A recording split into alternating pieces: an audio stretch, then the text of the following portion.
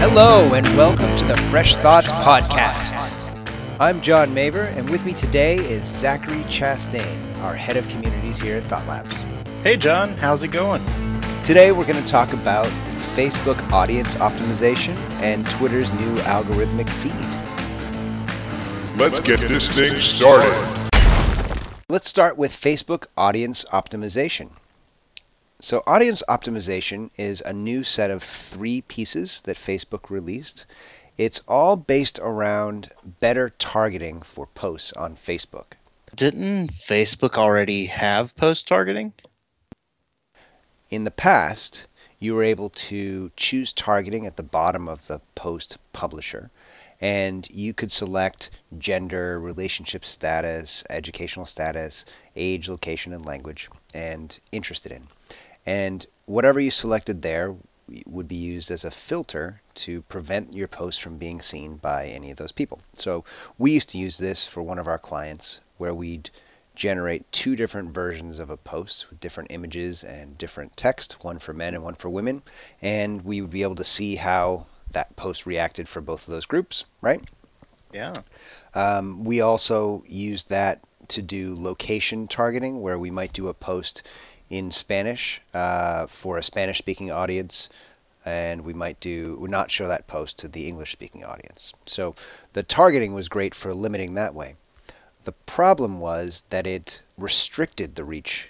There was no way to increase reach or to have it be shown to a more engaged audience while not reducing the reach. And that's the problem that Facebook has fixed today with this release. That's great. And I guess a little bit of overlap is in the past there was this interested in targeting option, and that allowed you to select from interests that Facebook had decided people had based on the way they had liked posts or added things to their personal profile. But that also was a filter. So if you chose someone who was interested in cats, that meant that only people that had explicitly given an interest in cats would see the post, not people who might be interested in cats. All right, so the new audience optimization is built from a new dialog that shows up when you click the targeting button. The first tab is called Preferred Audience, and Preferred Audience lets you select a series of up to 10 different tags. These tags relate to the content in your article, and rather than being a restriction, these tags allow you to kind of educate the Facebook newsfeed algorithm about who would be most interested in this post. And then when Facebook is going to show this post to someone, it will use that as part of its weighting. So it's a really good way of increasing your potential engagement while keeping your reach the same. It should actually show it to just as many people as before, but they should be hopefully better people for your content. We're really excited about this because you're able to give context to your content. And so an example might be for a post about writing better blog posts, you might include people that are interested in digital marketing, inbound marketing, content marketing, social media marketing. And if it was an ebook, you could include people who like ebooks as part of that. And those people will be more likely to see this content.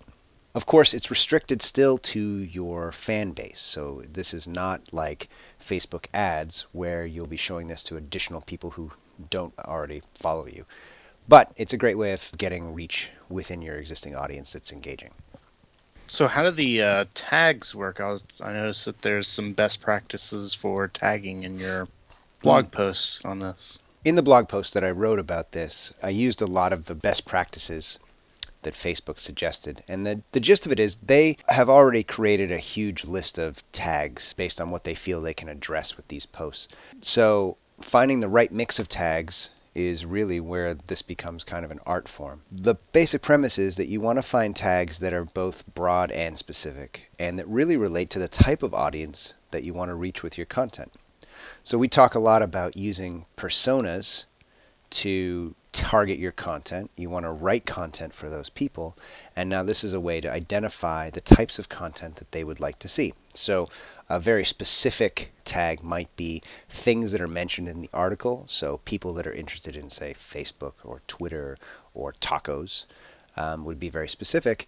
And then you might add some broader topics that relate to things that they might be interested in as a whole. So environmentalism or global warming or content management systems, etc.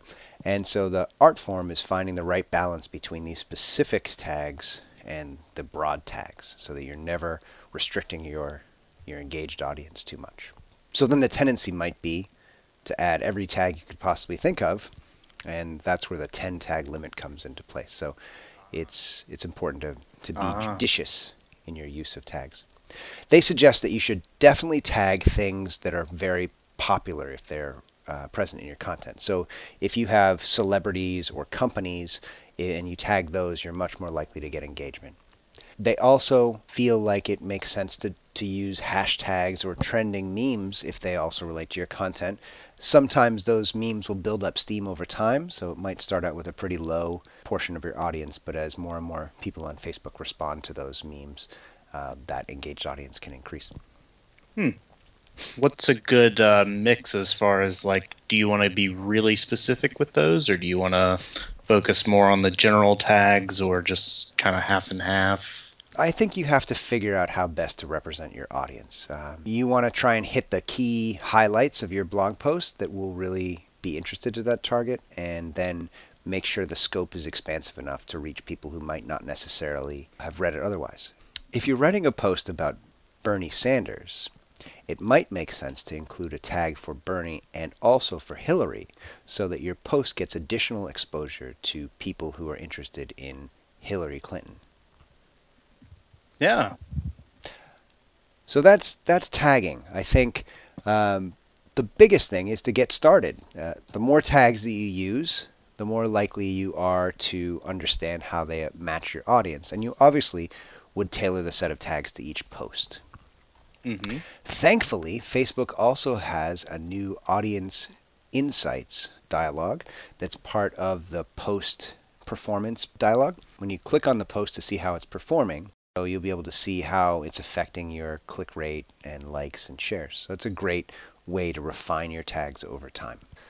So the one downside to audience insights at the moment is that they only show up once 100 people have seen your posts. So depending on the size of your page, that can either take a while or happen instantly. But until that happens, you won't be able to see the results. Is there I think there's like a size limit on that, isn't there? Like you have to have a certain number of fans?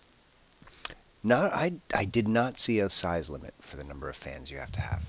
They're automatically enabling this for pages that have 5,000 fans or more, but you certainly can turn it on if you don't. Oh, okay, cool. It's in the settings. It's one of the new options inside the general settings for a page.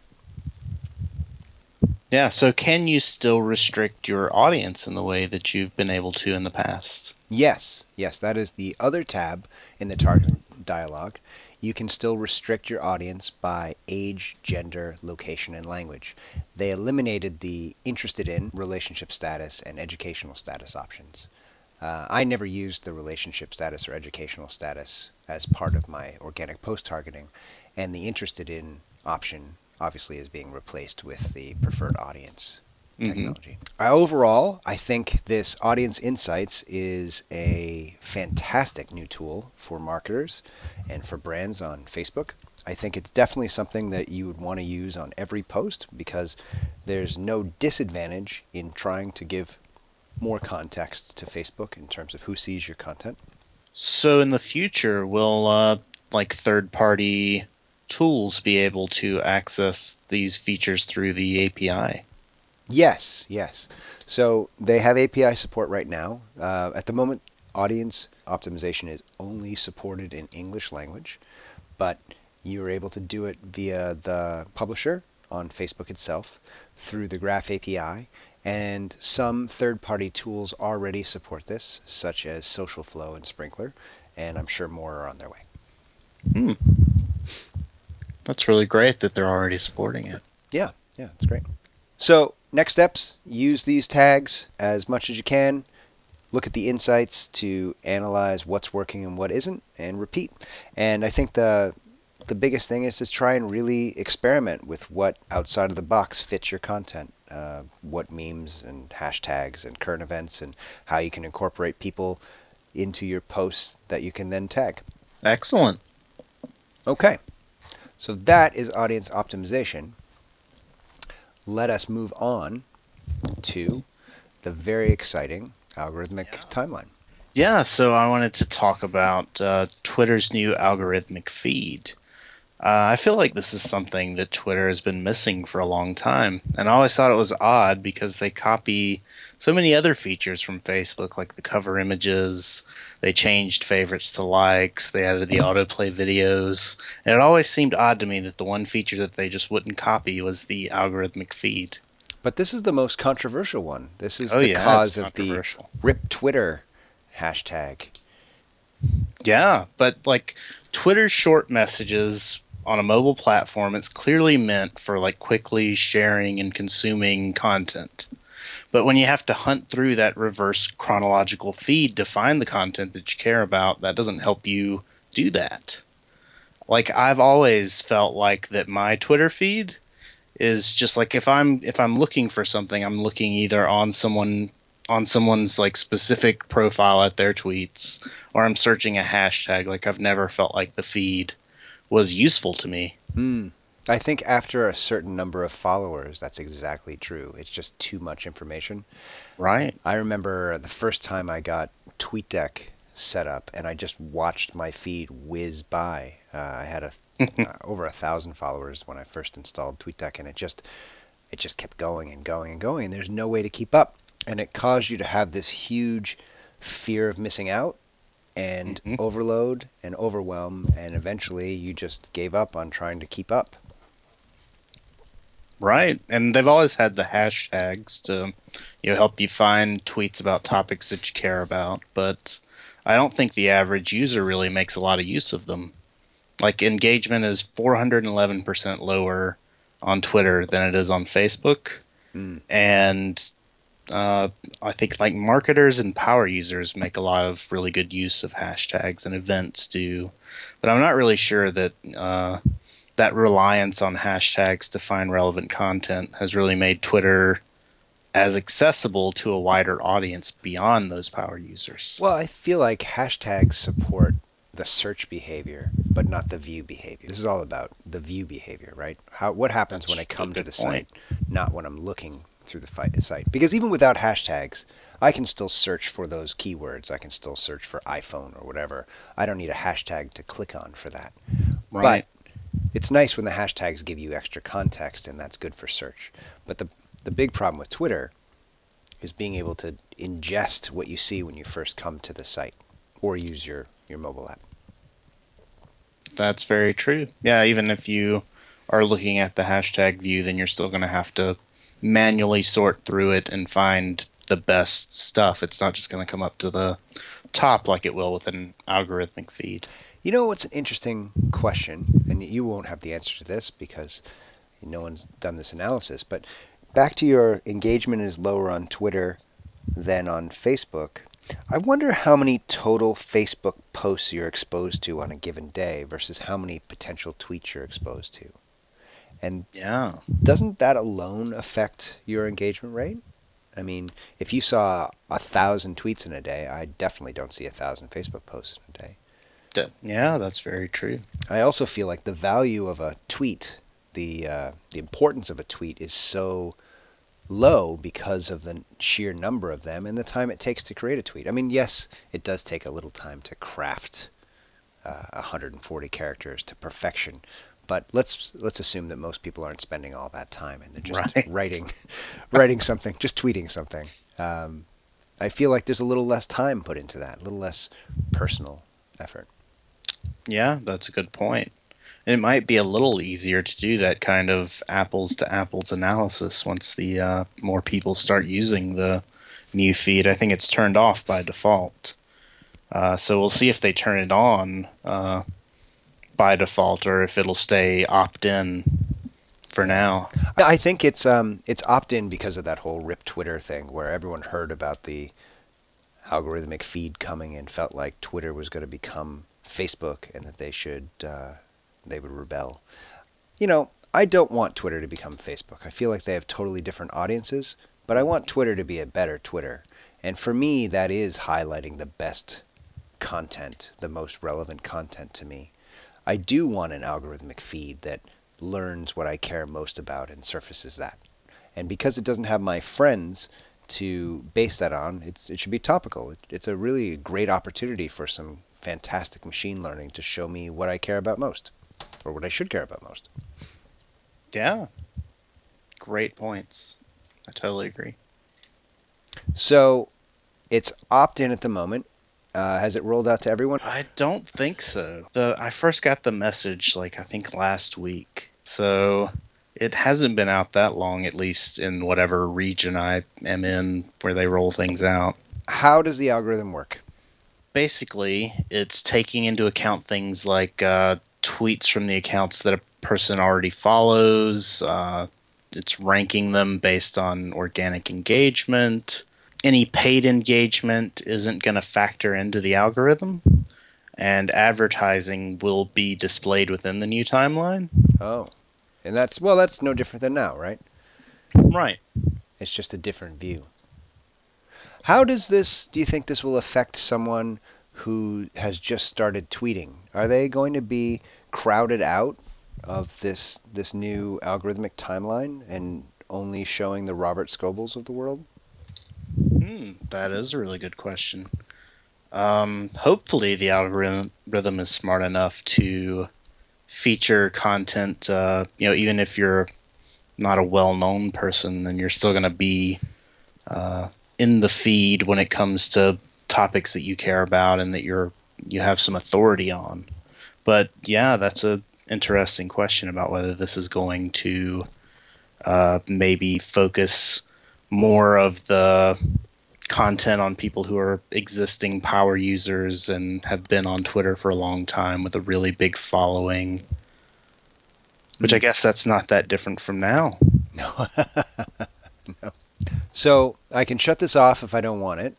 I can go to it on my devices. If I enable it on the web, is it everywhere, or is it only on the places where I enable it?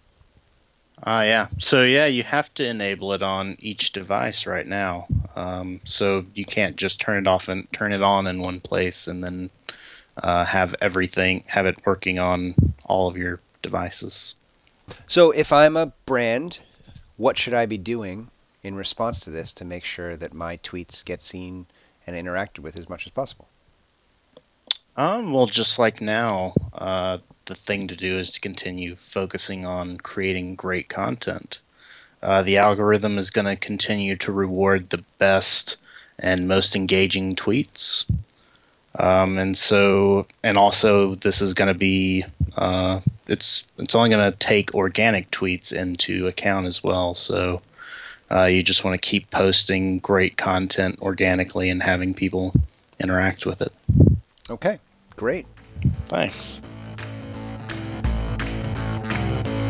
You've been listening to the Fresh Thoughts podcast from Thought Labs. Please subscribe to us on iTunes, SoundCloud, or wherever you consume your favorite podcasts. Follow us on Facebook, Twitter, and LinkedIn at Thought Labs, and thanks for listening.